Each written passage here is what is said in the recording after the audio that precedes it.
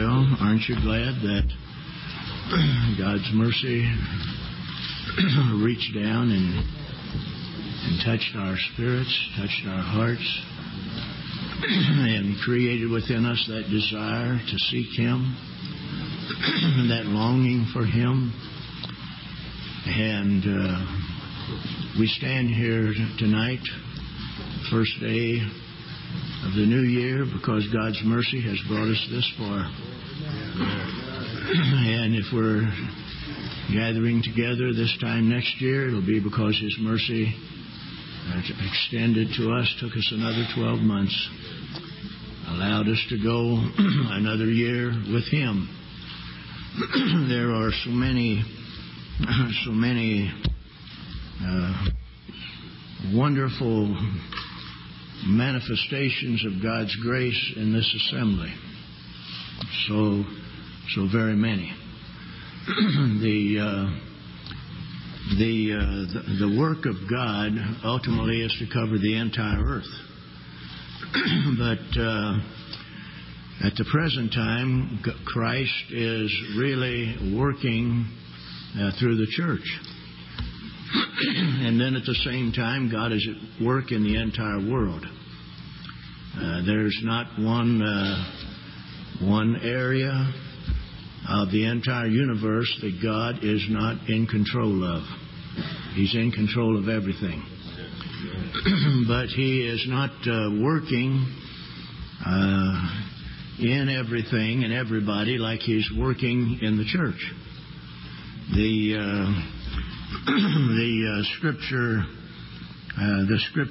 in the 4th chapter of Ephesians, the 4th chapter, Paul made the statement here that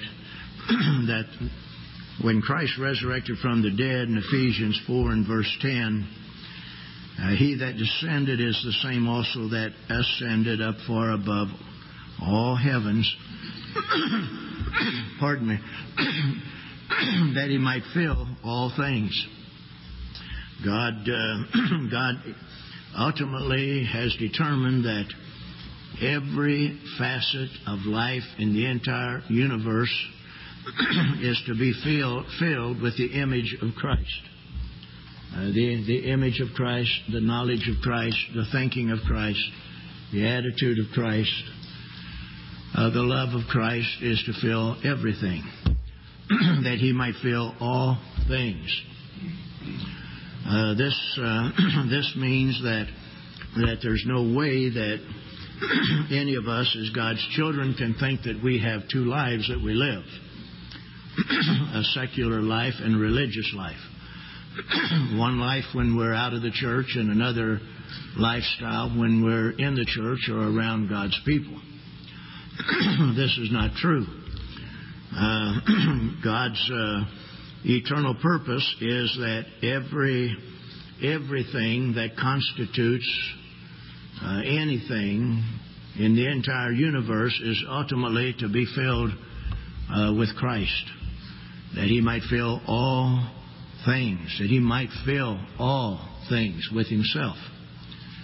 That just means that in the end, that leisure will be participated in as Jesus Christ Himself would participate in any leisure time that He would have. That means that relaxation,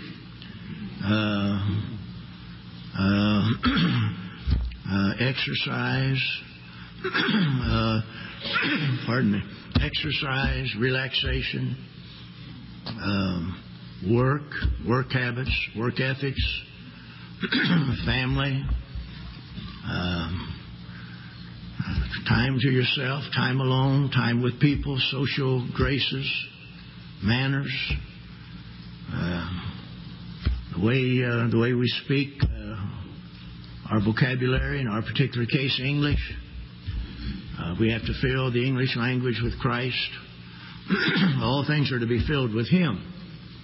That just means that we come to the place as God's children in the church age that wherever we are, we're absolutely living our lives, or Christ is living through us. See, He's going to fill all things with Himself. When Christ attended a wedding, He didn't get hilarious. He wasn't giggly. He wasn't loudmouthed. He wasn't boisterous. He had a demeanor. There was a way that He conducted Himself at a wedding. He didn't throw rice. He didn't throw confetti. He didn't tell lewd jokes. He didn't crack lewd jokes. He didn't make some off-the-cuff, smart-aleck, off-color statement. Receptions, get-togethers, everything is going to be done in conformity with the image of Christ. That just means that if we're going to stand in the first resurrection, that the entirety of our life must be filled with Himself before we breathe our last breath. That means that when Paul was relaxing, he was relaxing as he would relax in the kingdom. He wasn't engaging in something that was off color. Christ was filling Paul with Himself, His thinking, His attitude. When you go to work on the job in the morning, Christ walking in you. And you eat Christ getting up from bed in the morning, having breakfast, preparing, dressing, the very clothes you put on were the clothes that Christ would put on if He was in your shoes. In other words, the style, the cut, the fit, the color, that would be done as though Jesus Christ Himself were getting dressed to go to work. And how you handle yourself to and from work, on the job, the way you act in the office, in the plant, the way you conduct yourself. You're conducting yourself as Christ would have conducted Himself, the way you think, the way you talk, the way you act, the way you react. We have to have this marred image healed to where we conduct ourselves like Adam and Eve conducted themselves before they fell. The way Adam thought before he fell, the way he acted before he fell. This is what it means for Christ to fill all things with Himself, that He might fill all things with Himself. And the Lord is already filling us with Himself. He's already doing that. Every one of us have had a certain measure of Christ poured into us. Every one of us here in the church tonight has a certain measure of Christ poured into us. And Paul said in verse 7, "But unto every one of us is given grace according to the measure." See, that He might fill all things to the amount that He has filled us with Himself. See, to every one of us is given grace according to the measure of the gift of Christ. God measures His Son in us, pours out His Son in us. His love. How much do you love the church? If your love is special, then that's because God's grace has poured out enough of His Son's love in your heart that it causes you to be addicted to the work of God. You dear sisters that Monday night and Thursday night come over here and keep this building so clean. I want to thank you for that. I want to tell you how much I appreciate your love, that Christ has been poured out in you enough that you desire to see that the church house, the house where the church meets, clean. Not a speck on the floor, not a piece of paper on the floor anywhere. And you'd have a hard time finding dust somewhere. Run your hands over different areas of the building. And I walk through the building and I see the carefulness. I see someone cares. And it makes me feel real good that the church building is not dirty and it's not slummy and it's not cruddy. It's not running down. But someone cares. Someone cares about how this building is kept up. You have my heart. You feel like I feel about it. You that have taken this interest in this area to heart. There is a scripture. There's a scripture here in Colossians, the fourth chapter of Colossians. Paul made a statement that reads like this in Colossians, the fourth chapter and the 12th verse. Paul speaking about Epaphras, who is one of you. He was from the church at Colossae. Colossians 4:12, he said, Epaphras, who is one of you, a servant of Christ. We only serve Christ as we serve one another. There's no one loves Christ that doesn't love us enough to bear their cross in our behalf.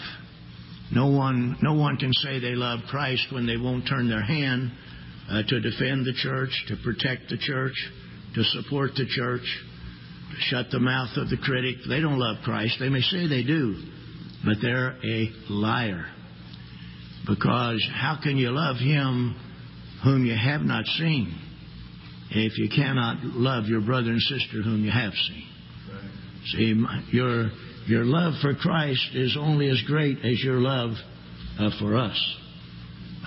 Your carefulness for us, your sacrifice for us, your willingness to bear your cross for us, to take wrong, to be defrauded, if it would redound to our good. That's how much you love Christ. There's a lot of individuals say they love Christ, but they really don't, because you can't love Christ and ignore your brother and sister that you can see. John said, how can you love God whom you have not seen and hate your brother whom you have seen? It just doesn't work that way. But Epaphras, who is one of you, is a servant of Christ. Now, how did Paul know he was a servant of Christ? See, there are definite signs that we can identify individuals that are absolutely servants of Christ. There are signs. There are earmarks. Just because a person says, well, I love the Lord, that shouldn't go 1 inch with you. That shouldn't cut any mustard at all with you. Someone says, well, I love the Lord. You should be as one that didn't even hear them say that, because that doesn't mean anything. See, that means nothing at all. James said, show me your faith without your works. And he said, I'll show you my faith by my works.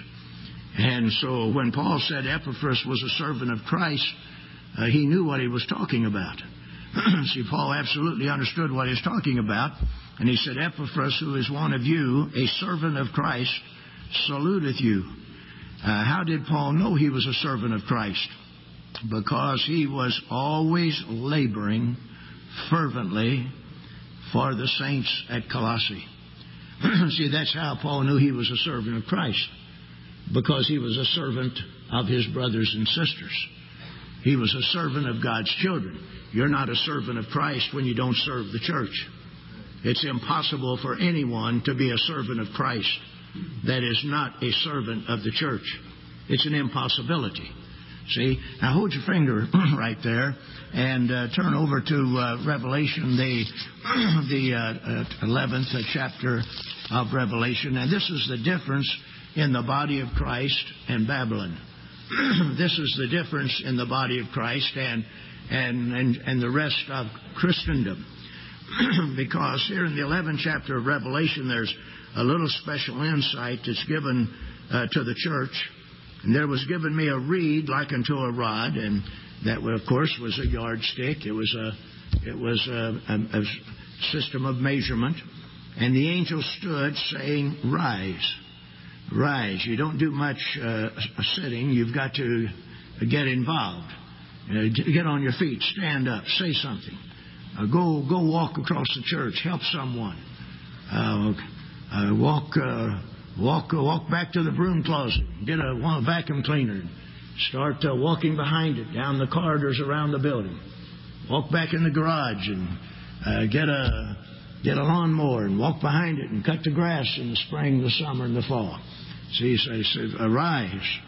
And then John was told to measure the temple of God. See, the temple of God is a measured place. There is a measured structure that we have become a part of. This is measured. There are measurements here, and the altar that we die upon, that we lay ourselves as servants upon, that we sacrifice our lives upon. How do you measure sacrifice? What is acceptable sacrifice to God? Well, what is acceptable sacrifice?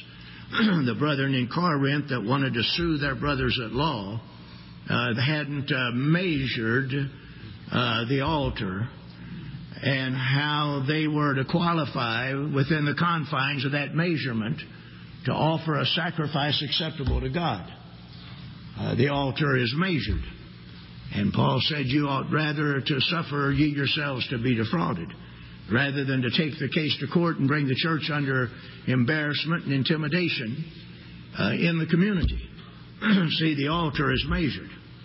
And if I don't know what the measurements are, then my big old gobby flesh will get in the way, because I will not know what the confines of the restrictions, the measurements are that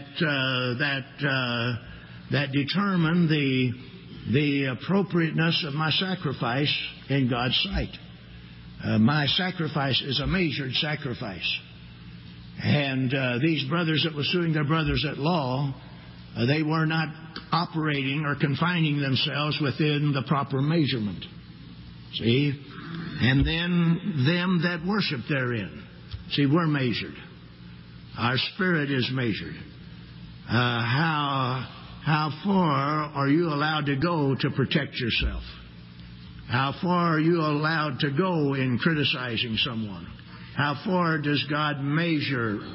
How far can you go in taking revenge?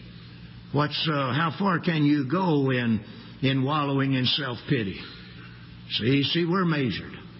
See, I must know what the measurements are, so that I will know if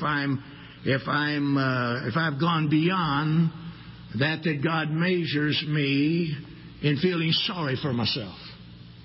I just feel so sorry for myself, and I don't realize what the measurement is. And in feeling sorry for myself, the first thing you know, I get to the place that I may be drawing back, holding back, and sitting back, staying at home, because I'm wallowing in self-pity, because God didn't measure that amount that far. I can't go that far. I'm not allowed to reach out into that far. I'm not allowed by God's measurement to reach out that far. I'm measured. My life, my feelings, how far can I go in trying to avenge myself? How much animosity can I hold in my heart? If an individual's done me wrong and I go to them and they repent, then am I allowed to hold a grudge in my heart? No, I'm not. I'm not. I can't hold a grudge in my heart then. See, God doesn't measure me the right to be hurt to the extent that every time I see them, I feel bad towards them after they've repented to me. See, this is measured.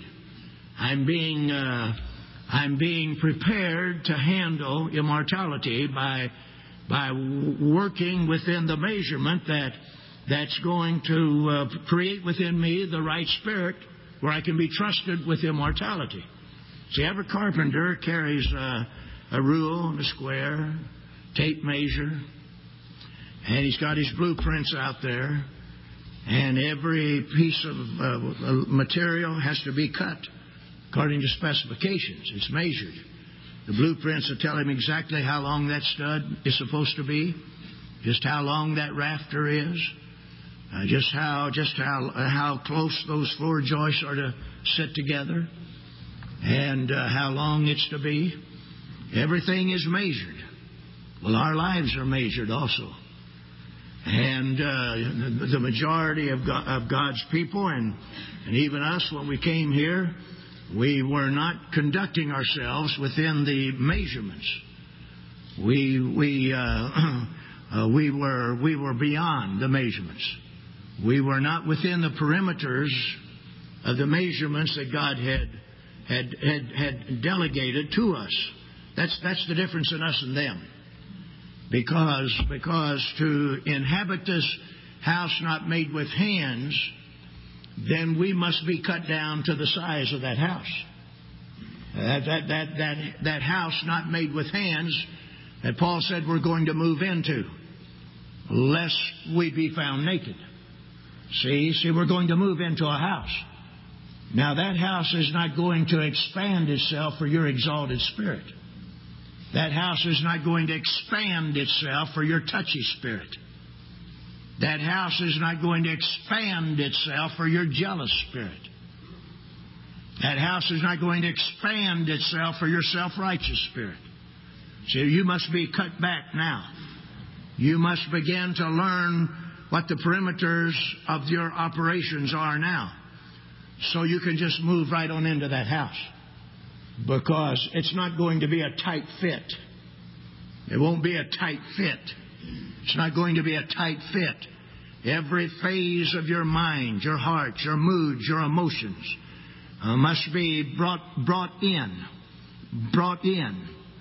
Paul said, casting down every high thing that exalteth itself against the measurement of God, and bringing within scriptural limits, and bringing into captivity every thought to the measurement of Christ, to the obedience of Christ. See, the Lord's not going to give you a great big body to make room for your exalted spirit, or your touchy spirit, or your jealous spirit, or your envious spirit, or your self-righteous spirit, or your get-back spirit, your vengeful spirit. See, the Lord's not going to give you a body big enough to cater to that excess that's in your life. He's not going to do that. And so, since that body is already designed, it's already designed. It's already measured. That body's already measured. It's already measured. That means that these areas of our lives must come into conformity to the image of Jesus Christ, so that we can slip right into that body and there's nothing out of line in us. That everything about us operates within limits. Tolerances. Within tolerances. Everybody say, within tolerances. Within tolerances. Tolerances. The word tolerance is a word that an inspector would use in an inspection department with micrometers. When he measures certain materials, and they have to be within certain tolerances. It's a unit of measurement. And this is what the Lord is doing with us. And Paul said here in Colossians 4 and verse 12, he said, Epaphras, who is one of you, a servant of Christ, saluteth you, always laboring fervently for you in prayers. This is how Paul knew that this brother was a servant of Christ, because he labored for the saints of God. He labored fervently in prayers. He was a prayer warrior. He had found the will of God for his life. He'd found God's will for his life. Laboring fervently for you in prayers, that you may stand perfect and complete in all the will of God. Epaphras had found the will of God for his life. The will of God for your life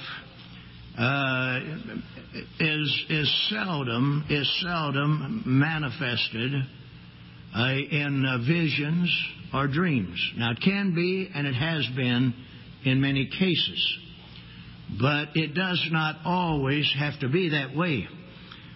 For instance, here in 1 Corinthians, the 2 Corinthians,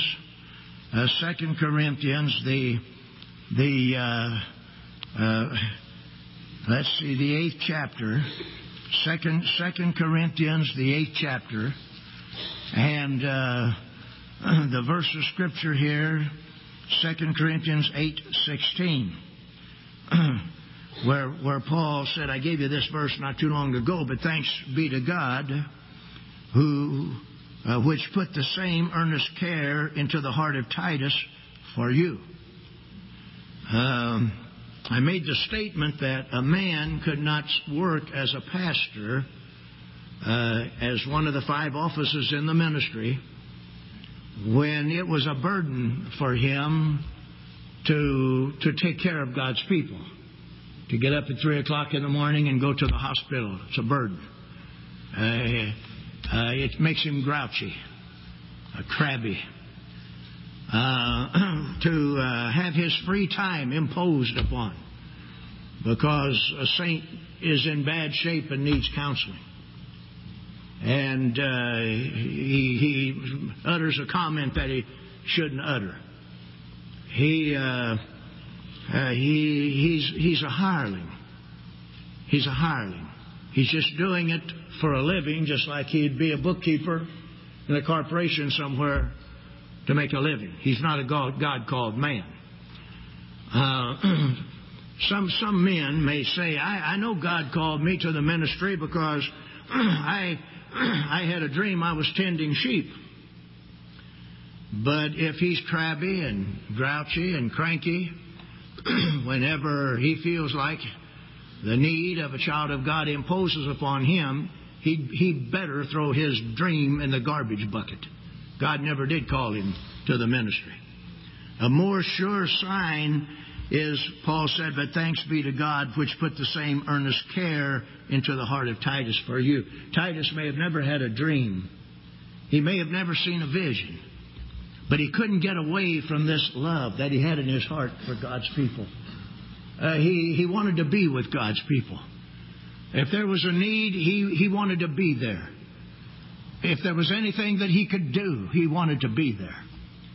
That was a sure sign of his calling from God, far greater than a dream or a vision of any kind. It was that God had placed in his heart.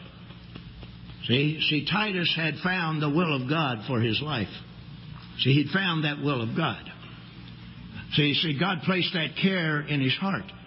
When an individual is not convicted in what they're doing, they're just forcing themselves to do it.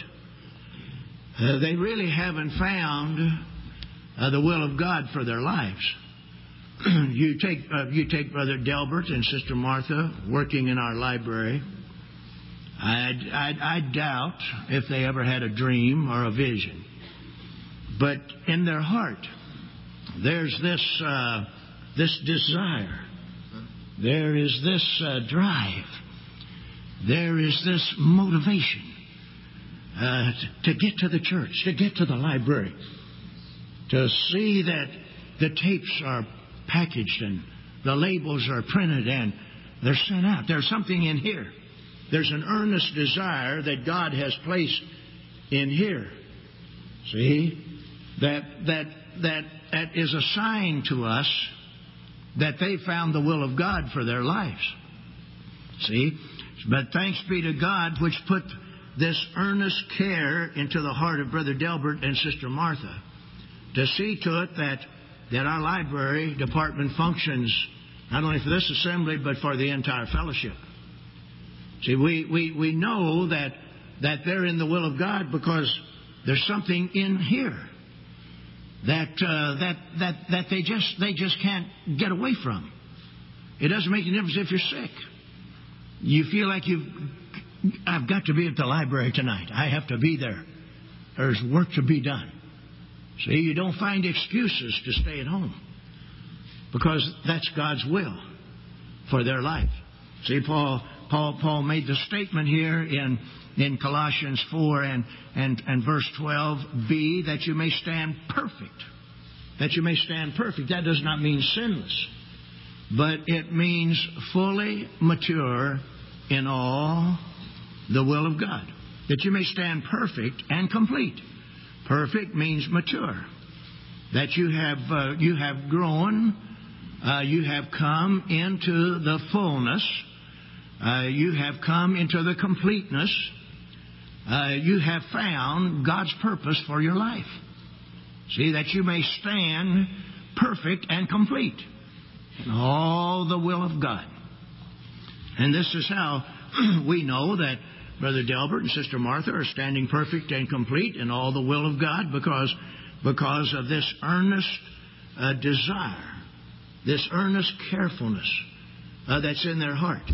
That's in our sister's heart, that they just have to be here to see that this building is clean. This structure, building it with our own hands, with hardly any cost going for labor, materials alone. This building cost us $1.5 million 12 years ago. That's no labor cost at all. That was 12 years ago. Just the material it cost us a little over $1.5 million. And there are saints of God in this church that God has put this same earnest care in their heart to see to it that this building is spick and span, is spotless. Individuals walk in and it's just, you can't find any dirt. It's just amazing. It just reflects carefulness. Someone cares. Someone's found the will of God for their life in this area. They're standing complete in the will of God. Because we know this was the will of God, because it's not hard for them to be faithful in this matter. But it's not hard for them to be faithful because God has put this care in their heart. See, God has put this care in their heart. And we thank God for you. We need you. See? And Paul went on to say here in 2 Corinthians, the 8th chapter, he made the statement here in verse 22. He said, "And we have sent with them our brother, whom we have oftentimes proved diligent." See, there's something about God's children that as the months and the years go by, over and over again, we must see your diligence in different areas. See, we must see that diligence. We may see you're not just content to be an usher. You want to be sure that everyone that enters the house of God is greeted with the love of God from your heart. You want to be sure that your manners are impeccable and your spirit is right. If there's a saint that looks a little downcast, or you think there's a problem in someone's relations with someone because of their countenance or the tone of their voice, that you're right there with a good word, and is there anything I can do? You're so careful in how you seat the individuals. You wouldn't bring them in if someone was up talking, unless they were sitting down towards the back. Very careful not to disturb a service or detract when someone's testifying or the man of God's on his feet, that you would be careful to, as someone may walk out, but if they come back in, you sit them towards the back. Someone up here may get ill and walk out. But if they come back in, you sit in the back. You don't walk all the way back down here to your seat and disrupt the attention of the congregation while I'm here on my feet talking. And an usher that's real diligent would know that this individual may have sit up there, but the man of God's on his feet. And we're not going to be disruptive and bring that saint all the way back down. They can sit in the back, and when the offering's been taken, or we're singing a song and we're standing, then that saint can walk on down and find their seat. Diligence. It's not enough just to walk around the church property every 30 minutes and see that the cars of the saints are safe. And while you're on the property, you're laughing and joking and really not looking and prayerful. Lord, protect me if there's anyone out here. Protect my life. If there's anyone out here up to no good, Lord, let me find them. Touch my mind, my heart, that I would make the right turn, walk between the right automobiles and find them crouched down at the hood of the car. Don't let someone be out here that's going to break someone's window glass out of the car. I'm here. I want to be diligent. See, and you have that carefulness in your heart. You have that care in your heart. Then God put that care there. Then you are beginning to stand complete in all the will of God. So you may have never had a dream that you was to be an usher, but there's just that desire in your heart to protect the house of God, to protect the saints of God, to make the man of God's work more easier and more pleasant, to make his work more pleasant, easier. Whatever I can do that might lend dignity, might dignify the man of God's ministry, might lend dignity to the house of God and the worship of God's people. See, that's something that's put in your heart by God. You don't go to school and get that. You don't read a book and get that. You don't get a diploma and hang it on the wall and have it there. That's put there by God. And we're to find our place. We're to develop that God places in our heart. We're to develop that in all these different areas. And we have sent with them our brother, 2 Corinthians 8:22, whom we have oftentimes proved diligent. Diligent. That means that you'll keep your word. We need that in the ministry. We need men in the ministry that are not vacillating. And this entire congregation must be made up more and more of brothers and sisters, men and women that are not vacillating. There's no one going to be in the bride of Jesus Christ, whether it's a pastor or a saint of God that's vacillating, wishy-washy. You can't depend on them. They draw back. They're not dependable.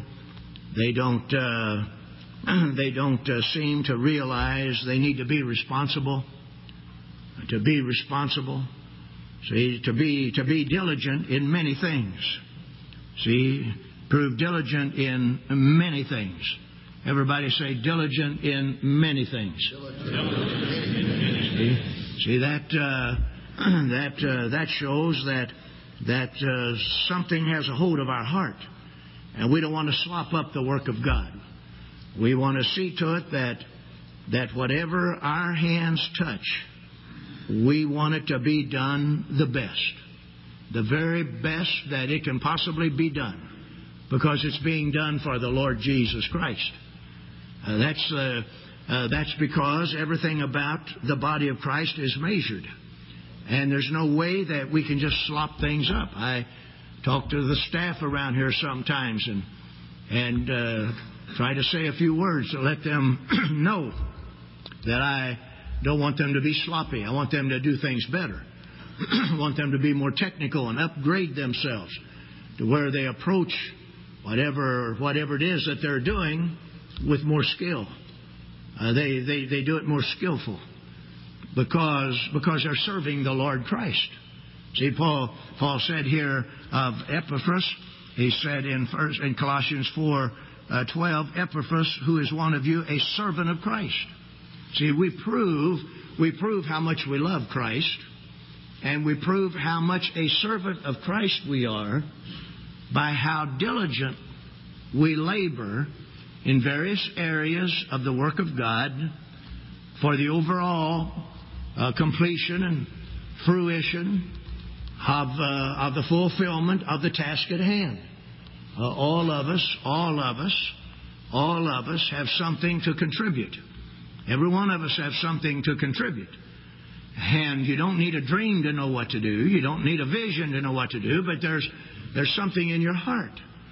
I don't know if Sister Melba Yance ever had a dream or a vision, but she loves to draw.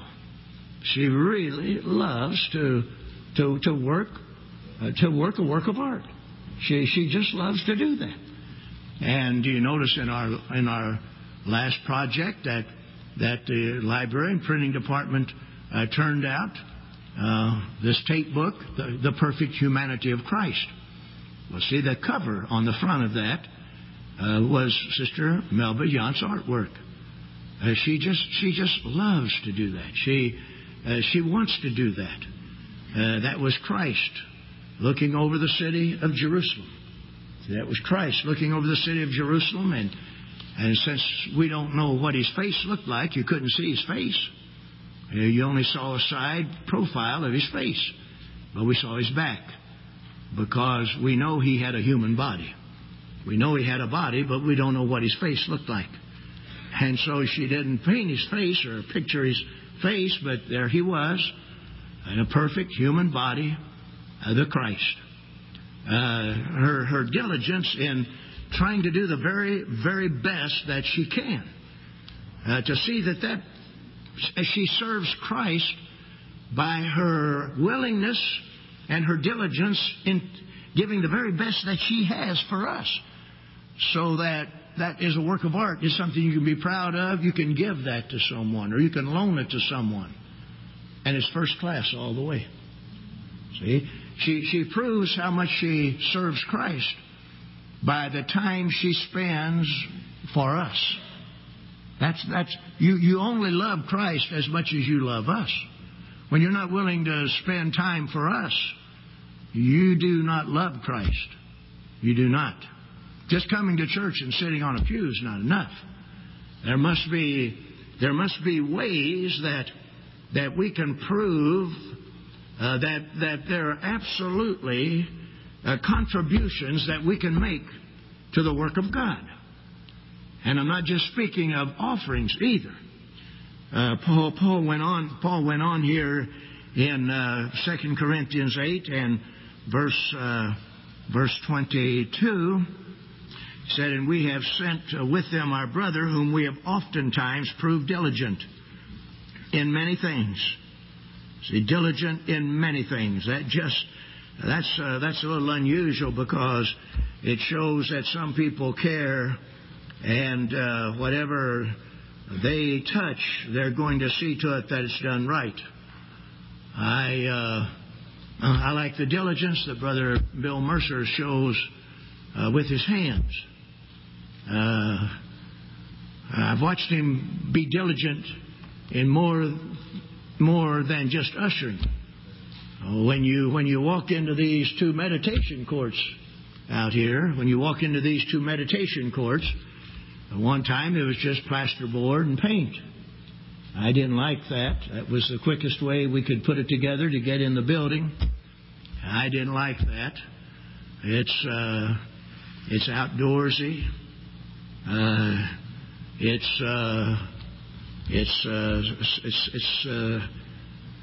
Bespeaks the South. In the wintertime, you can look through the dome, and there's the blue sky, and there's heat in there, and green plants. And I wanted it to look more rustic, more outdoorsy. And so I talked to Brother Bill Mercer and told him what I wanted. Told him the shingles that I wanted up there. Told him exactly what I wanted. And I found him to be very diligent. I found him to do exactly what I wanted him to do. We didn't have to tear it down and do it again. We didn't have to go around to tear his work off and let someone else do it right. See, because he wasn't diligent. We go to meetings around the country, and to make it easier, sometimes Sister June and I will give our clothes, our suits, to someone to take for us if they're driving through. And that keeps us from having to pack it in a suitcase and to get it all messed up in an airplane, or hanging it in a closet on the airplane. Time you get there, someone else has already grabbed your hanger and gone with it. And so there have been different saints in this church that we have just given these clothes to. And they're on hangers, they're in bags, and they don't just lay them down in the trunk and throw everything on top of it. Sometimes they may have to if the car is full, but usually they'll lay it on the top. Not because I ask them to, but because they want their pastor to look nice standing in front of the people. And if they're going to be on the road several nights, they don't leave that laying in the trunk or hanging in the car or the van for somebody to steal. They take those clothes inside their motel room and they hang them up where they're guarded, where they can watch over them. And when they leave the next day, they take them out. And then when I get to my destination, there they are, hanging in my motel room. See, that's someone being diligent. See, being diligent. See, being diligent. Everyone say being diligent. Being diligent. You can't have much of a church when you've got a lot of sloppy people. See, the cause of Jesus Christ requires diligence. Diligence. It requires diligence on the part of the ministry. We have to be diligent to know what's going on in the church. Who's doing what? See, we have to know. We have to make that our business. Doesn't mean that we're broadcasting it, God forbid, but we have to know. Lest something be working that would be disruptive to the church. Like a father or mother in the home. They need to be diligent. You need to know where your children are. You need to know who they're associating with. You need to know what kind of customs and practices they are picking up. You watch our young children. You watch our young children. And instead of sitting up nice and straight in a chair or a pew, they slouch and sloppy. They get slouchy. They just slouch. We're not talking about now at home relaxing. We're not talking about relaxing. We're talking about the image we portray in public. See, we're not talking about relaxing at home. And yet I am talking about the way you sit at the dinner table or the breakfast table, or how you sit when you're being instructed by your parents. I'm not talking about when you're just relaxed. I'm talking about the way you slouch here in the pews.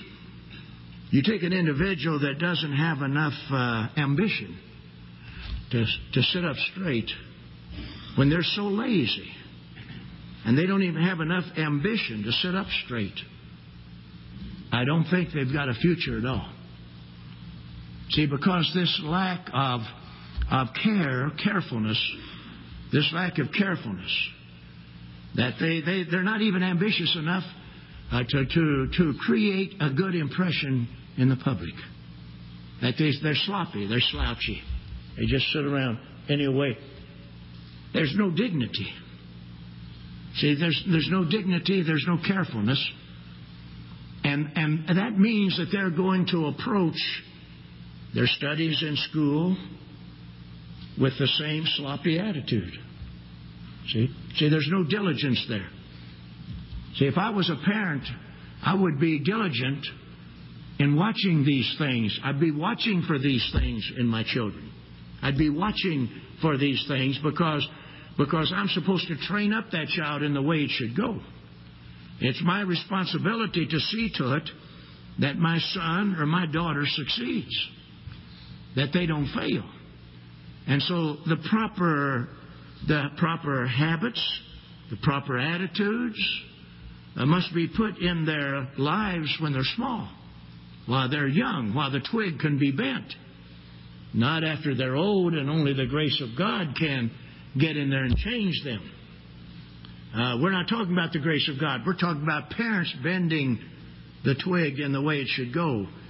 Bending the sapling in the way, directing it in the paths that it ought to take. And when it's old, it won't depart from, because habits and patterns have been established. We're not even talking about the grace of God, unless it would be, and it must be, and it is, the grace of God in the parent in behalf of that child in this condition. That would be God's grace too. That would be the grace of God touching the parent in behalf of the child. Paul went on to say, he said, "But now much more diligent upon the great confidence which I have in you." In other words, Paul's attitude towards the church at Corinth had a mitigating effect on this brother.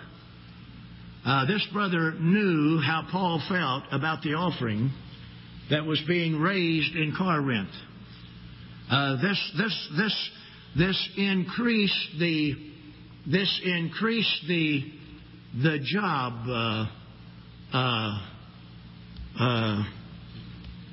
What? Satisfaction. No, responsibility. The level of accountability and responsibility. You go up higher. The more responsibility you carry, the more. What? I can't hear you. Well, it requires more qualification, but you're becoming more responsible. And this brother even became more diligent when he saw how Paul felt about this. How important this was to Paul. When this brother saw how important this offering was that the Corinthians were taking up, the great emphasis that Paul placed on it, the necessity, the need, this caused this brother to even become more diligent. In other words, he didn't take the attitude. It didn't make any difference what Paul thought. He was just going to slop it up his old way, his old attitude. In other words, this brother was directly identified with Paul in his this brother's performance to the task at hand was influenced by his relationship to Paul. See, we're looking at a New Testament church. Now, there's always individuals hang around that don't know their left hand from the right. They don't know what's going on, never will. But that's not why the church grows. That's not why the church prospers. That's not why the church functions. And that's not where the bride members will come from. The bride members that are going to be given control of 10 cities, 5 cities, 2 cities, are going to be these individuals that have developed a tremendous amount of diligence and carefulness concerning the work of God and the things of God, the work of God, the things of God. To where if it's important to Brother Goodwin, it's important to me. See, in other words, the job at hand takes on added stature, interest. The job at hand takes on added interest because this is important to Brother Goodwin. And because it was important to Brother Paul, this brother even became more diligent. See, he became more diligent, showing that his performance of the task at hand was influenced by his relationship to Paul. See, we're talking about New Testament order. We're talking about a church.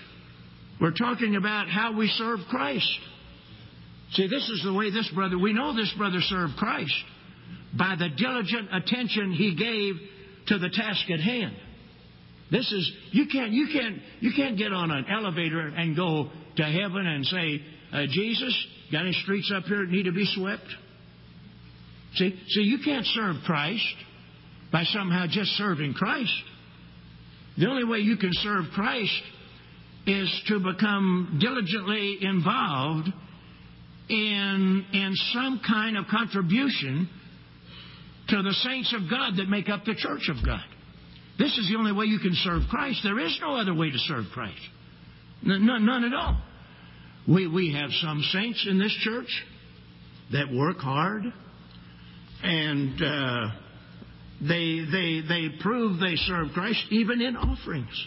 I have saints that'll stop by the office, come into my office. The brother and his wife will walk in the office, and I know that they don't have much of this world's goods. And they'll say, Brother Goodwin, we've been saving this now for over a year, and we want to give this to the church. And I'll say, well, I say, are you sure that you can give this to the church? And they'll say, I don't even know how much it is. And I say, yes, we want to give it to the church. And I'll look at it, maybe $10,000. They haven't bought a home. They may be living with several members of their family in a house, but they prove how much they are serving Christ by the way they're serving us.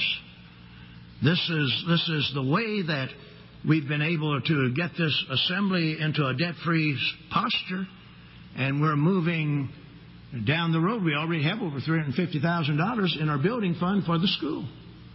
It's because individuals prove how much they serve Christ by the way they serve us. See, they become very diligent. In this particular couple's life, they became very diligent in the way they spent their money. You can eat so many meals out that you'll have a hard time paying tithes. It's a whole lot cheaper to go home and prepare a meal than it is to eat out, or to stop at Dolls and buy it already made and bring it home and throw it on the table. It'll cost you 4 or 5 times as much as if you would prepare a little simple meal at home yourself, because Dolls has to make a profit. They've got to pay for the lights. They've got to pay for the gas. They've got to pay for the insurance. They've got to pay for the help. They've got to pay for the raw material. They got to pay for the little plastic box to put it in. They say, see, and you're paying for all of that, and that means God doesn't get that money. See, in other words, to be diligent, we have to find out, where are we? Where are we? Well, what is my position in life? What do I have to offer? What do I have to offer? You may have more to offer than you think. It depends on how diligent we are as to how much we've got to offer and what ways we have to offer. See? And so when Paul made the statement here in the 4th chapter of Ephesians that God intends for Christ to fill all things with Himself, well, it starts with us now. See, it starts with us now. All language is to be filled with Christ. All professions are to be filled with Christ. All writings, all literature is to be filled with Christ. All education is to be filled with Christ. All leisure is to be filled with Christ. The kingdom is not going to see one facet of life conducted outside the framework of the spirit and the thinking and the mannerisms of Jesus Christ. Thy kingdom come. See? Thy kingdom come. See, even in the kitchen, the way we eat, to bring glory to God. If Christ is going to fill all things with Himself, then even the kitchen must be filled with Christ. That you must see to it that you don't get too many carbohydrates, you don't get too many greasy foods, you don't get too many fats. Tallow, lard, that gets in the blood vessels, clogs up the blood vessels and gives you a stroke or a heart attack. See, if God intends for Christ to fill all things with Himself, there's a scripture here in Zechariah pertaining to the kingdom of God showing us that in the kingdom, everything is going to be filled with Christ. Everything. Everything. Government. I'm looking now for standards of construction and cities and building codes. All this must be filled with Christ. And you notice here in the 14th chapter of Zechariah, next to the last book in the Old Testament, Zechariah, Malachi, there's several scriptures that I want here. But here in the 21st verse, said, yea, every pot in Jerusalem. That's kettles. That's stew pans. Every pot. You got little stew pans, little pots that you warm water in. That you open a can of corn and you dump into there. Pots. Stainless steel. You don't want to use aluminum ware because it's a proven fact that little flecks of aluminum scrape off when you're stirring the food. And slowly your body absorbs that and you develop Alzheimer's disease to where you're not able to think. You don't even know where you are. You'll leave home someday and won't even know how to get back home because you cooked out of aluminum cookware. No one should have aluminum cookware in your home. If your kitchen is filled with Christ, well, Christ would not permit you to have aluminum cookware because this is detrimental to your health. See, this is not healthy for you. You'll end up with Alzheimer's disease. Excess aluminum in the body is responsible for Alzheimer's disease. I don't have to wait to get over in the kingdom to let Christ fill my kitchen. I can do that right now. See, for us, the kingdom has already come. But ultimately, Christ is going to fill every phase and facet of life. And it will be for the joy and for the happiness of the people. Yea, every pot in Jerusalem and in Judah shall be holiness unto the Lord of hosts. What can be holy about a stew pan? See, what can be holy about a skillet? See, what can be holy? See, what can be holy about a skillet? See, holiness is not just a granny's knot on top of your head. See, that's say, I'm holy. How do you? I know you're holy. Well, look at my granny's knot. Well, how about holiness in the kitchen? Are your skillets holy? Are your stew pans holy? Are your pots holy? See, holiness embraces the all of life. See, you don't live a secular life and then a religious life. You don't have one phase of life that is yours and then another phase that's God's. See, all of your life is religious. See, you can't separate any part of your life from the rest of your life. See, that's going on right here tonight is to absolutely pervade every facet and every area of our entire life. See, you can't separate your life into sections and say, now this is my secular side and this is my religious side. No. Even the skillet must be holy unto the Lord. The stew pans must be holy unto the Lord. The pots and pans must be holy unto the Lord. See, yea, every pot in Jerusalem and in Judah shall be holiness unto the Lord of hosts. And all they that sacrifice shall come and take of them and seethe therein. In other words, what is cooked in these utensils must be for the betterment of our health. Because during the kingdom age and throughout the ceaseless ages of eternity, the redeemed of the Lord are going to live in human bodies, just like Adam and Eve had before they fell. Human bodies where that individual can partake of the tree of life and eat and live forever and never die. We're not talking about those now that get new houses in the first resurrection that are equal unto the angels. We're talking to that great host that comes up out of great tribulation, wash their robes and make them white in the blood of the Lamb. Then how are we going to eat right? That holiness will be manifested on the kitchen stove, on the stove top. See, holiness will be manifested on the stove top. Back up just a little more, and the 20th verse shows us that holiness absolutely reaches out beyond reading the Bible or praying or a little granny's knot on top of your head. Holiness reaches out to our relationship with another phase of God's creation, animal kind.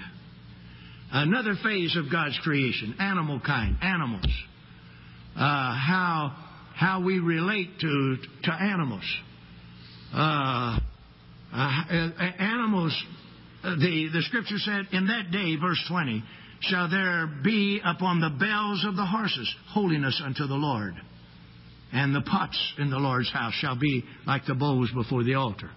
See, even the bells on the bridles of the horses will say holiness unto the Lord.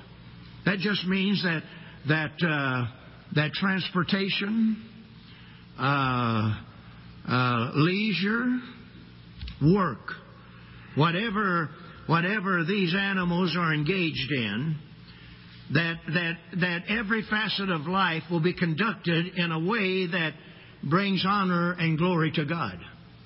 Holiness reaches in and touches every facet of life. You can't divide up your life and try to act like an angel here and act like a devil at home. Try to show the right spirit here and act like the devil at home. So you can't do that. See, you can't do that. Holiness must be manifested in all phases and all facets of life wherever you go. You just can't cut God on and off and act godly here and then act ungodly there. Act righteous here and then fudge a little bit in unrighteousness over there. See, in other words, we must absolutely be governed by the Spirit of God, by the Word of God, so that the principles that prevail in God's law, will carry over and be manifested in every facet of life. See, the law of God will never come to an end.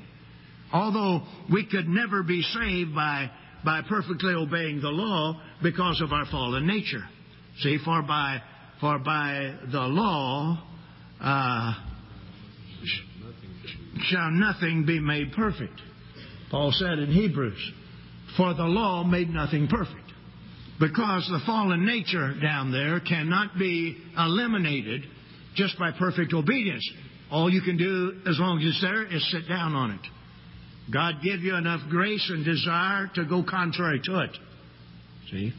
But we're talking about a body that's free from the fallen nature, whether in the human or in angelic. And Jesus made the statement here in Matthew, the 5th chapter of Matthew. Jesus made this statement. And he said in verse 17, he said, think not that I am come to destroy the law or the prophets. He said, I'm not come to destroy, but to fulfill. I haven't come to destroy the law. He said, I haven't come to do away with the law, not the moral law of God. I have absolutely come to obey, to implement, to inculcate the law of God, and to see to it that all the prophecies of the prophets have their fulfillment. Verse 18, for verily I say unto you, till heaven and earth pass. Now will heaven ever be done away with? No. Will the earth ever be done away with? No. No. The earth that we stand on will absolutely be here 100 million billion years from now. Jesus said, blessed are the meek, for they shall inherit the earth. So heaven and earth will never pass away. It will never pass away. It will always be here. A new heaven and a new earth that John saw in the book of Revelation is just a new heaven and a new earth absent of the curse. Absent the effects of the curse. Absent the effects of the fall. The fallen nature. curse, death, sin, sickness, tornadoes, all of these conditions that harass us from living a pleasant life. All of that is to be eliminated progressively after the second advent. So Jesus said here in verse 18, "For verily I say unto you, till heaven and earth pass, one jot or one tittle," that means not one dot over an I, or one crossing of a T, not one jot or one tittle shall in no wise pass from the law till all be fulfilled. In other words, all the prophecies of the prophets are going to come to pass. And when they come to pass, heaven and earth is still going to be here, and not one jot or one tittle shall pass from the law. The moral law of God will be in effect throughout the ceaseless ages of eternity. Gabriel is a perfect manifestation of the perfect implementation of God's law. The Ten Commandments, the law of God, the moral law of God. Whosoever therefore shall break one of these least commandments and shall teach men so, he shall be called the least in the kingdom of heaven. But whosoever shall do and teach them, the same shall be called great in the kingdom of heaven. This just means that the law of God is then there's the law, and then I believe there's case law. In other words, there are situations that we can only determine the proper resolvement of that situation by going back to the fundamental original law and apply the principle in that law over here in this situation, and apply the principle in this original law over here, and then we've got case law. See, we have case law over here. That just means that Paul said in Romans 7, the law is holy. And that means the principles in the law of God are to carry over into the entirety of life. See? So that wherever you are, whoever you're with, there is a moral standard, a stabilizing influence in your life that is absolutely governing your conduct at all times, without which you could not be trusted in the first resurrection, without which you would not fit into this house not made with hands. See this house that not made with hands here in Second Corinthians. Paul made the statement here in 2 Corinthians, the 5th chapter. In 2 Corinthians 5, he said, "For we know that if this human body is going to go back to the grave," and it is, it's going to go back to the dust. We're going to put it off, and we want to put it off. He said, "For we know that if our earthly house of this tabernacle were dissolved, we have a building of God." See, there's another house. They that are counted worthy to obtain that world, they neither marry nor are given in marriage, neither can they die anymore, for they're equal unto the angels. So there's another house that our soul is going to move into. We're going to be clothed upon with another house, different than this house, different composition. But that house is measured, and it's not going to be so big that it can take our flabby spirit, our sloppy spirit, our heady, high-minded spirit, our over-touchy spirit. In other words, that house, God already knows the spirit, the attitude, the love, the mercy, the long-suffering, the gentleness, the kindness that I must move into in order to acquaint in order to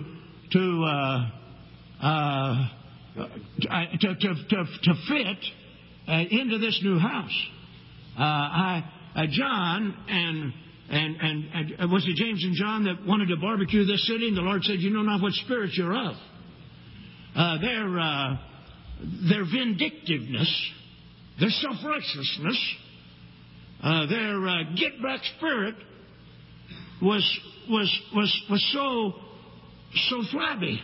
They weighed about 475 pounds. So it was so big that if the Lord would have wanted to put them in their new house, it would have been like trying to squeeze through a keyhole. It just been too big. They couldn't have got in there.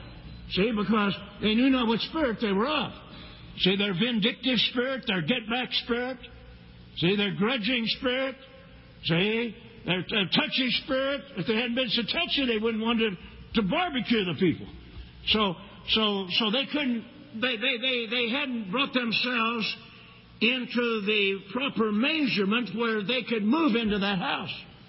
See, you know, it is possible to buy a new house and have too much furniture for the house. And somebody tells you, say, "You just can't get all that furniture in here. You're just going to have to get rid of something. You just got too much furniture." Imagine when some of our saints tried to move in our apartments, they found out they had too much furniture. You couldn't get all that furniture in the apartment. That's what I'm talking about. We're carrying too much excess baggage. And we're too big. We can't get into that new house. See? We've got too much furniture. Our attitudes, our feelings, our ideas, our ways. And Paul said, "For we know that if our earthly house of this tabernacle were dissolved, we have a building of God, and house not made with hands, eternal in the heavens. For in this we groan, earnestly desiring to be clothed upon with our house which is from heaven. If so be that being clothed we should not be found naked." We don't want to go around as a disembodied spirit throughout the ceaseless ages of eternity. We want a house to work through, to live in, to operate through. "For we that are in this tabernacle do groan, being burdened, not for that we would be unclothed, but clothed upon, that mortality might be replaced with life." It's sown mortal body, it's raised an immortal body. Well, we want mortality to be swallowed up of life. Well, we want mortality to be replaced with immortality. Now, he that hath worked in us, wrought us, he that hath wrought us, worked in us, for this self-same thing is God. God has absolutely been hammering us like a wrought iron craftsman, bringing that material into certain shapes and sizes and forms. Now, he that hath wrought us, like iron is wrought, as a workman begins to work on that, wrought iron has been worked on. Now he that hath wrought us for the selfsame thing is God, who also hath given us the earnest of the Spirit. We have the Holy Ghost. And now, when we have this Holy Ghost, Paul made the statement here in Ephesians, the 4th chapter of Ephesians. He made the statement here in Ephesians 4 that this Christ, who is going to fill all things with himself, and he's working now to fill the church. And Ephesians 4 and verse 11, so he gave some apostles, some prophets, some evangelists, some pastors, and some teachers. And what did he do that for? What did he do that for? Well, he did that for the perfecting or the maturing of the saints of God, that they might develop to the place where they will be able to do the work of ministering to one another, to do the work of the ministry. We know that we serve Christ by the way we serve one another, the way we minister, how we're addicted. Hold your finger right there. There's another verse of Scripture that I want, that Paul is talking about a brother that was, I believe it's the 16th chapter of 1 Corinthians, the 15th verse. 1 Corinthians 16, verse 15, shows us how much this brother served Christ, how much he was a servant of Christ. Paul knew this man was a servant of Christ. He knew he was a servant of Christ by the way he was addicted to serve the saints of God. 1 Corinthians 16, verse 15, I beseech you, brethren, you know the house of Stephanas, that is the first fruits of Achaia. See, that's in quotation marks, that's in parentheses there. Said, you know the house of Stephanas, that is the first fruits of Achaia, and that the house of Stephanas, they have addicted themselves to the ministry of the saints. Whatever is the need, whatever needs to be done, we don't draw back. We don't just do our job in the city and then go home and sit down and guard our mouths and lay around and burp and whatever and go to bed after a while and get up in the morning and go to work again. No, the church will never grow like that. Here was the household of Stephanas that addicted themselves to the ministry of the saints. To addict themselves to the ministry of the saints means that they were hooked. Like someone that was addicted to drugs or someone that was addicted to alcohol.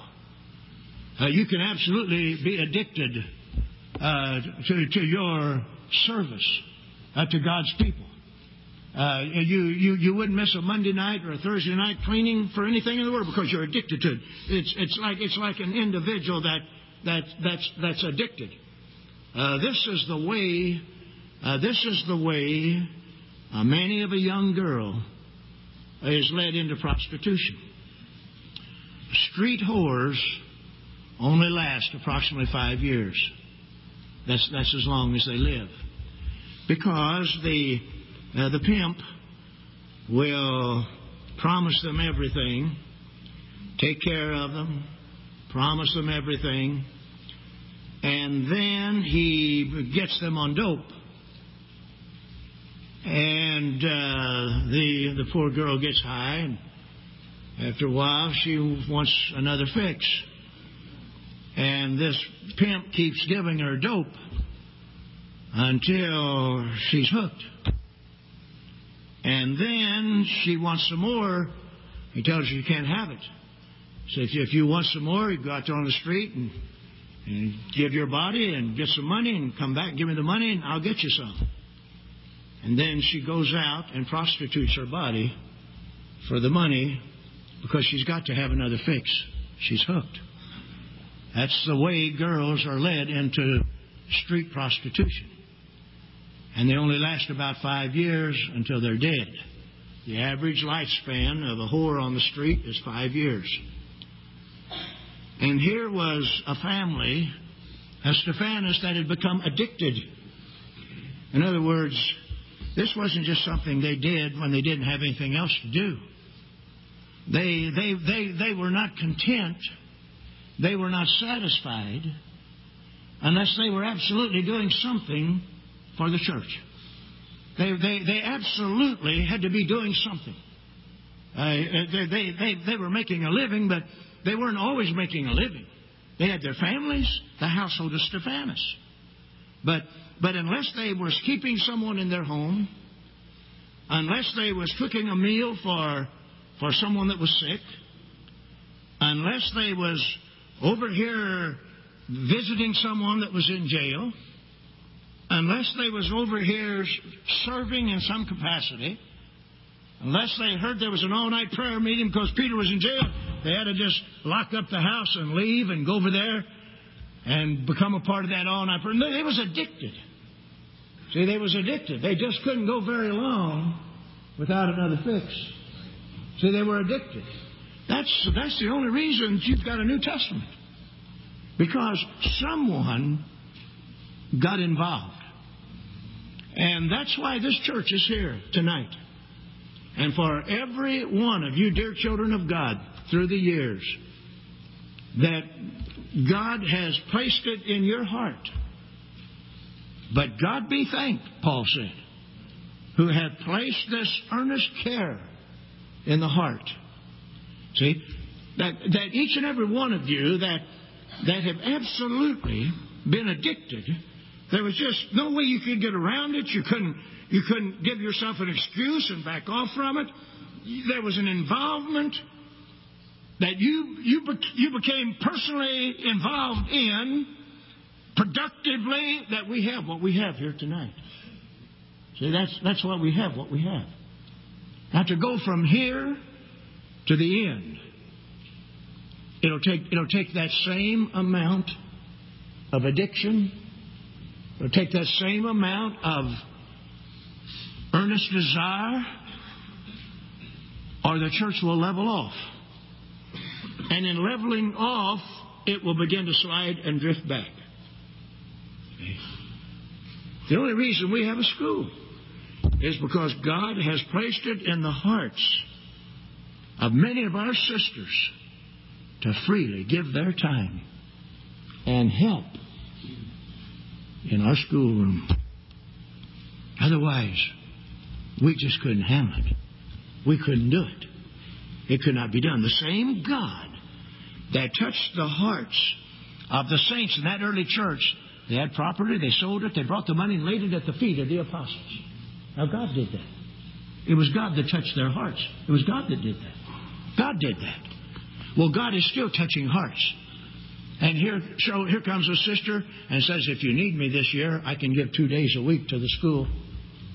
See, God's touching her heart the same as God touched Barnabas' heart from Cyrene. He was a Cyrene from Cyprus who, having land, sold it and brought the money and laid it at the feet of the apostles. See, God did that. Well, God's still doing that. See, God's still doing that. And that's what causes the church to move. We grow. We go forward.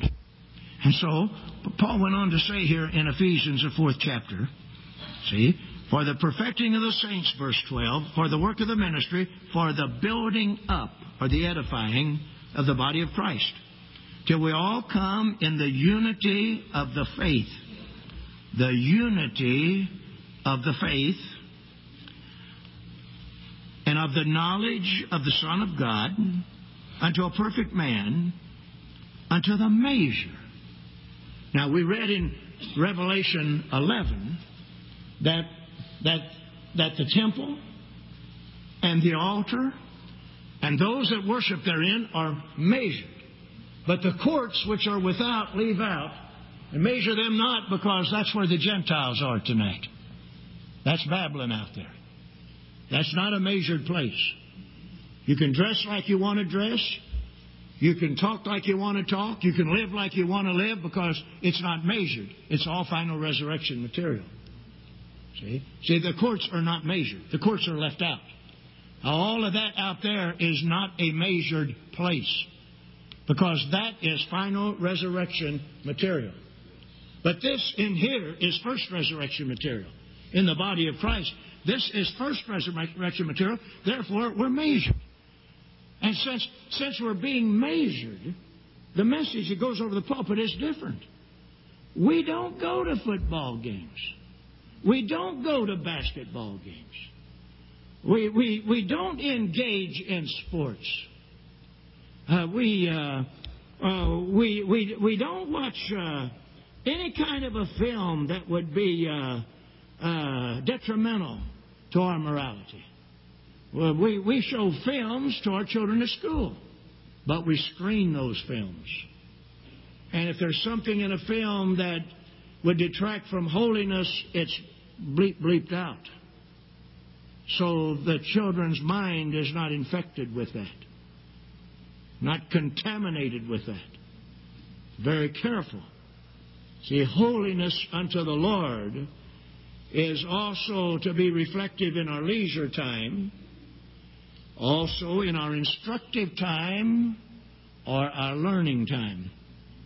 See, holiness cannot be separated from other phases or times of our life. And so, Paul said that we are all to come in the unity of the faith.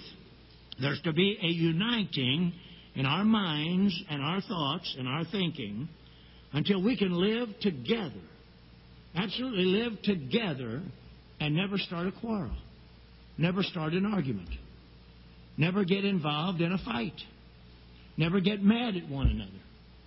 In other words, to come to the unity of the faith means there are certain fundamental concepts of life,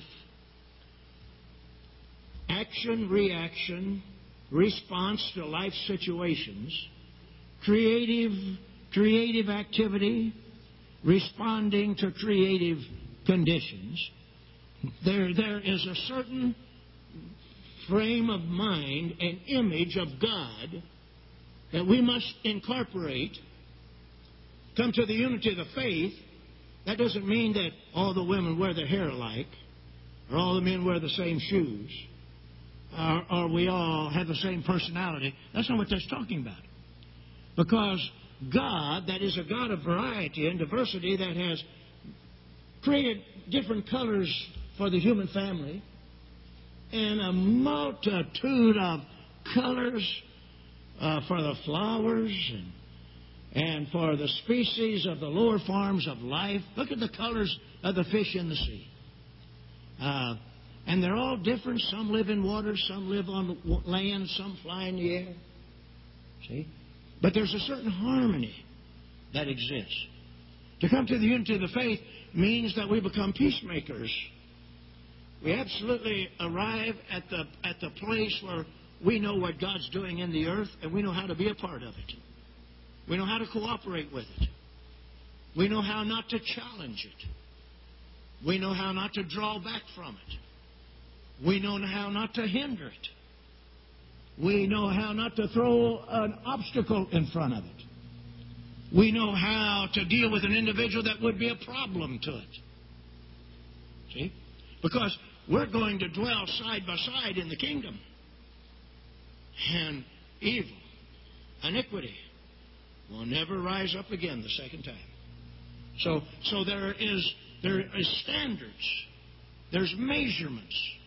I must absolutely learn how to think. How much self-pity am I permitted to have for myself before I go beyond that that's measured by God for me? How much self-pity could Christ have when He cleansed 10 lepers and only one came back to thank Him? How much self-pity could He wallow in? How far could He go in making statements and comments that would cause people to feel sorry for Him? When Christ was measuring His ego, He said, weren't there 10 cleansed? Where are the 9? Now that's as far as the measure would measure Him to go in measuring His response to that which was good that was not repaid in like manner, that there could be human hurt there. How much are we permitted to say to cause people to become sympathetic towards us? Insomuch that you'll even draw back from the man of God and draw close to a troublemaker in the church, because your sympathetic spirit will reach out to them instead of standing here with me behind this pulpit. See? In other words, how much could Christ say to engender sympathy for Himself? See, there's a measure. See,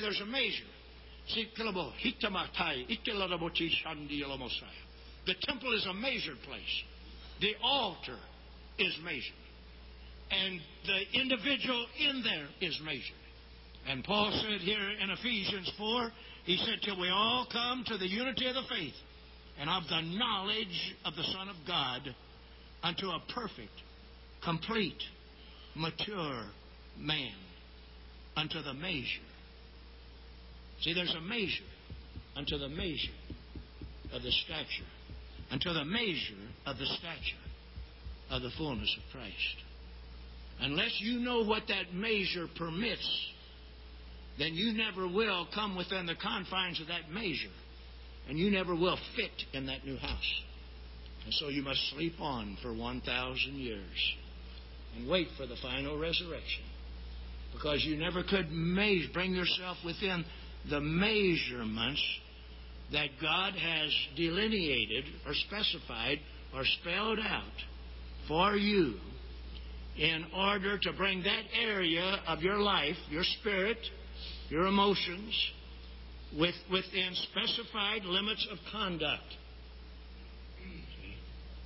And when you come within those specified limits of conduct, then you are within the measurements of Christ, the fullness of Christ.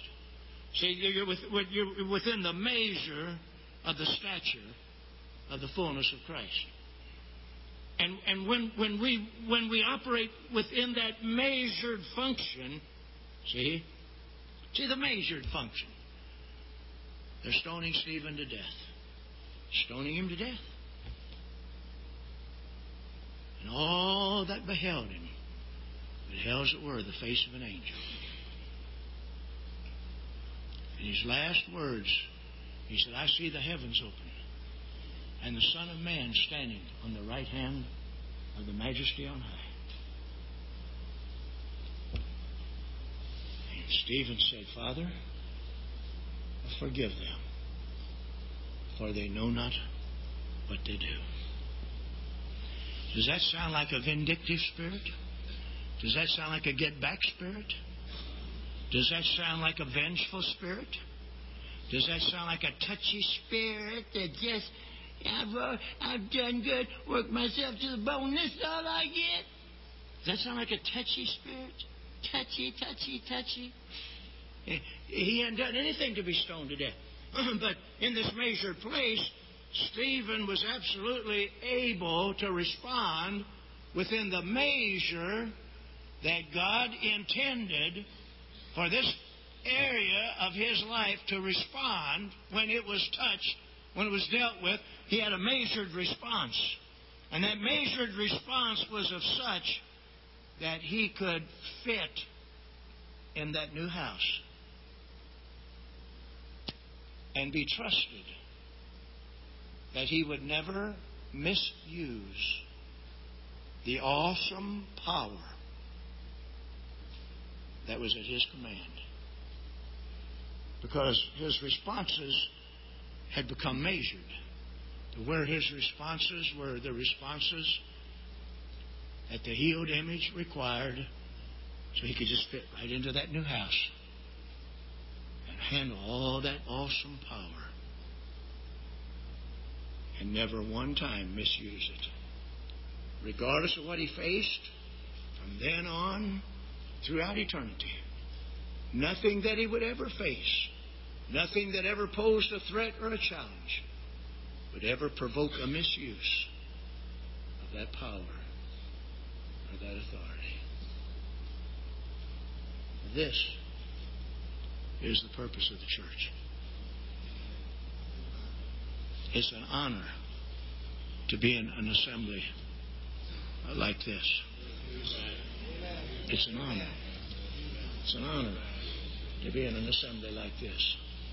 We should all thank God that we're here. That God has put us in an assembly just like this. The first day of the new year, we've come through such a beautiful year. We've had problems, but oh, what a victorious weekend we just came through. Sister Dean said there's victory in the camp tonight. Certainly there was. God is with us. All of our meetings this past year, have been outstanding. If you've listened to the tapes, you know they're outstanding.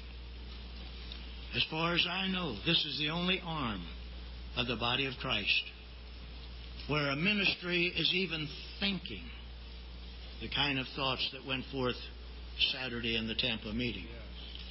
As far as I know, there's not another minister anywhere that's even thinking along those terms at all. What is God doing? Where are we going? How is God going to do it? Giving direction, giving leadership. The timing. I said in Tampa we had 10 to 15 years. Came home and found out that December the 1st, 1999, the Euromart's going to have a common currency called the ECU, European Currency Unit, the ECU. 1 ECU, 2 ECU, 5 ECU, 10 ECU bill, 100 ECU bill, ECU, European Currency Unit. And that'll go into effect December 1st, 1999. That's the year 2000. And they'll have one common bank. None of the nations of Europe will have their own currency after that. That fell right in harmony with what I had saw in the Scriptures. And then, looking at Luke 21 Jerusalem shall be trodden under the feet of the Gentiles until the times of the Gentiles shall be fulfilled. This generation shall not pass away until all these things be fulfilled. We had a problem with that because we thought 1948 was when that prophecy was fulfilled because Israel was back home. What we failed to see, and it was so plain, that Jerusalem was still not in the hands of the Jews. Tel Aviv was the capital of Israel. It was only in the Six-Day War in 1967 that Jerusalem was set free from Gentile control. And if you remember the pictures at that time, the Jewish soldiers that had captured the city were in ecstasy at the Wailing Wall, at the Western Wall for the first time. They had access to the Western Wall. The Wailing Wall, or the Western Wall, they don't like to call it the Wailing Wall. They don't want us to call it the Wailing Wall. They want us to call it the Western Wall, wailing, because the Jews have a way of making a sound when they pray. Call it Wailing Wall. But they don't like for us to call it that. They want us to call it the Western Wall. And that Western Wall is an original part of the retaining wall that was built when Herod rebuilt the temple. The temple that Herod rebuilt, that the Jews pointed out to Jesus Christ how beautiful it was. Oh, how beautiful it was. And Jesus said, it's all going down. When that was destroyed in AD 70, this wall remained, this retaining wall. It's been there for 2,000 years. That wall has been there. And the Jews had access to that wall at the end of the Six-Day War in 1967. So if a generation is 40 years, then that brings us up to the year 2007. See, everything is just beginning to flow. We're getting a handle on how much time we've got to work for God. See, we're getting a handle on how much time we've got to get out of debt and to get ready to get out of here, to go with Him when He comes. We're not going to leave a whole lot of bills behind.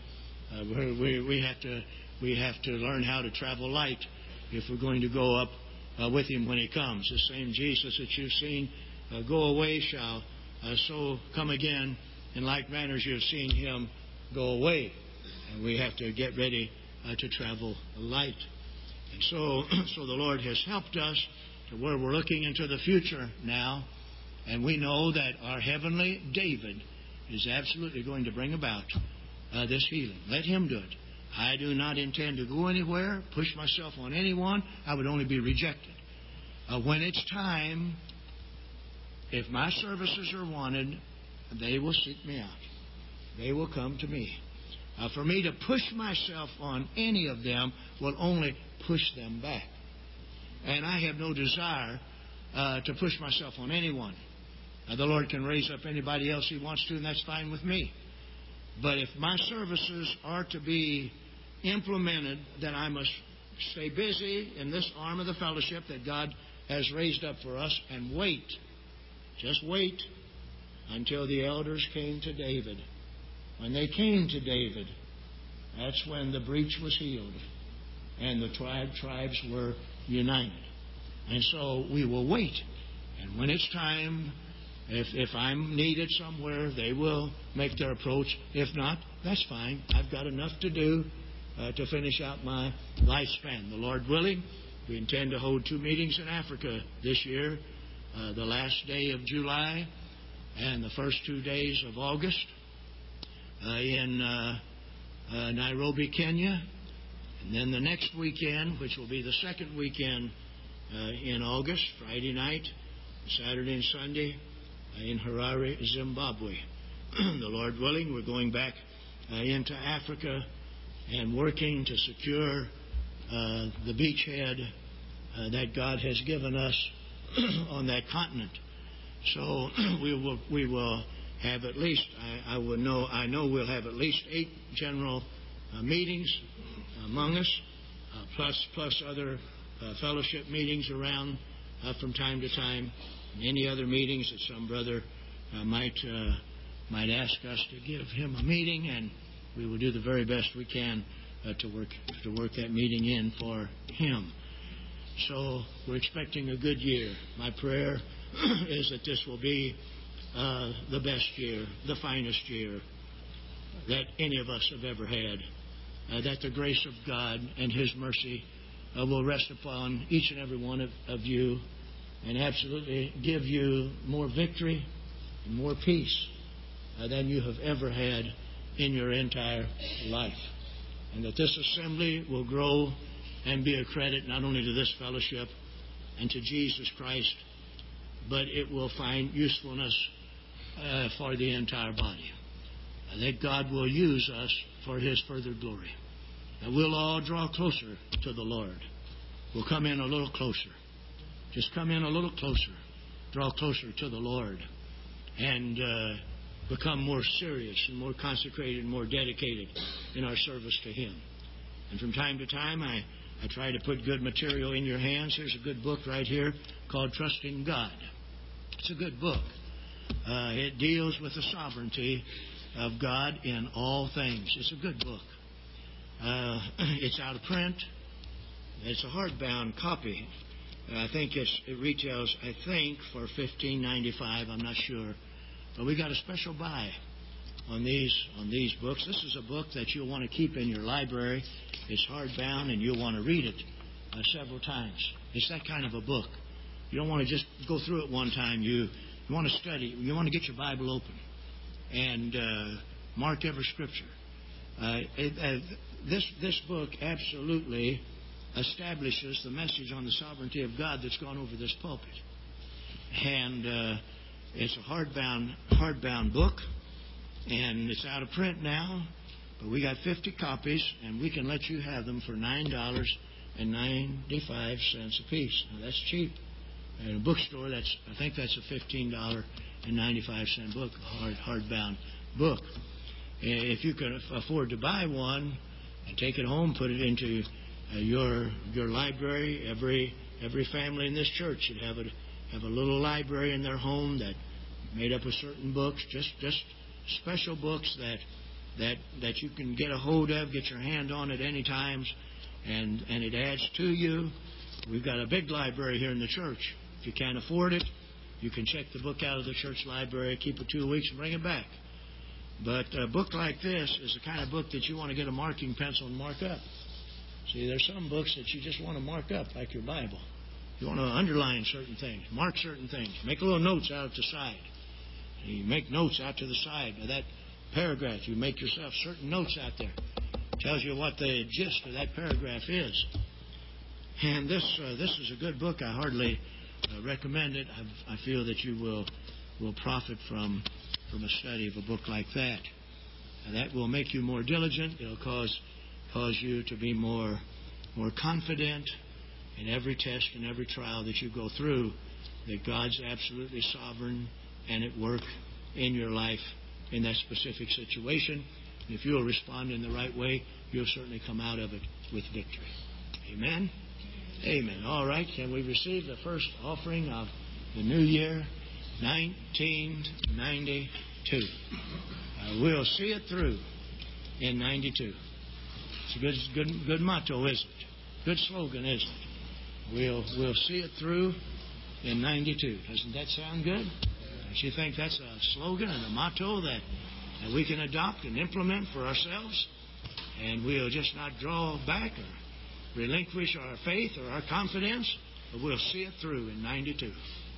I really feel in my heart that the God that spoke through my mouth and said through me to you that He was going to join bone to bone. Bone to bone. Who would say that this may not be the year that we'll see some of that begin to start and come to pass? It will surely come to pass. It surely will. Whether it's this year or not, it will surely come to pass.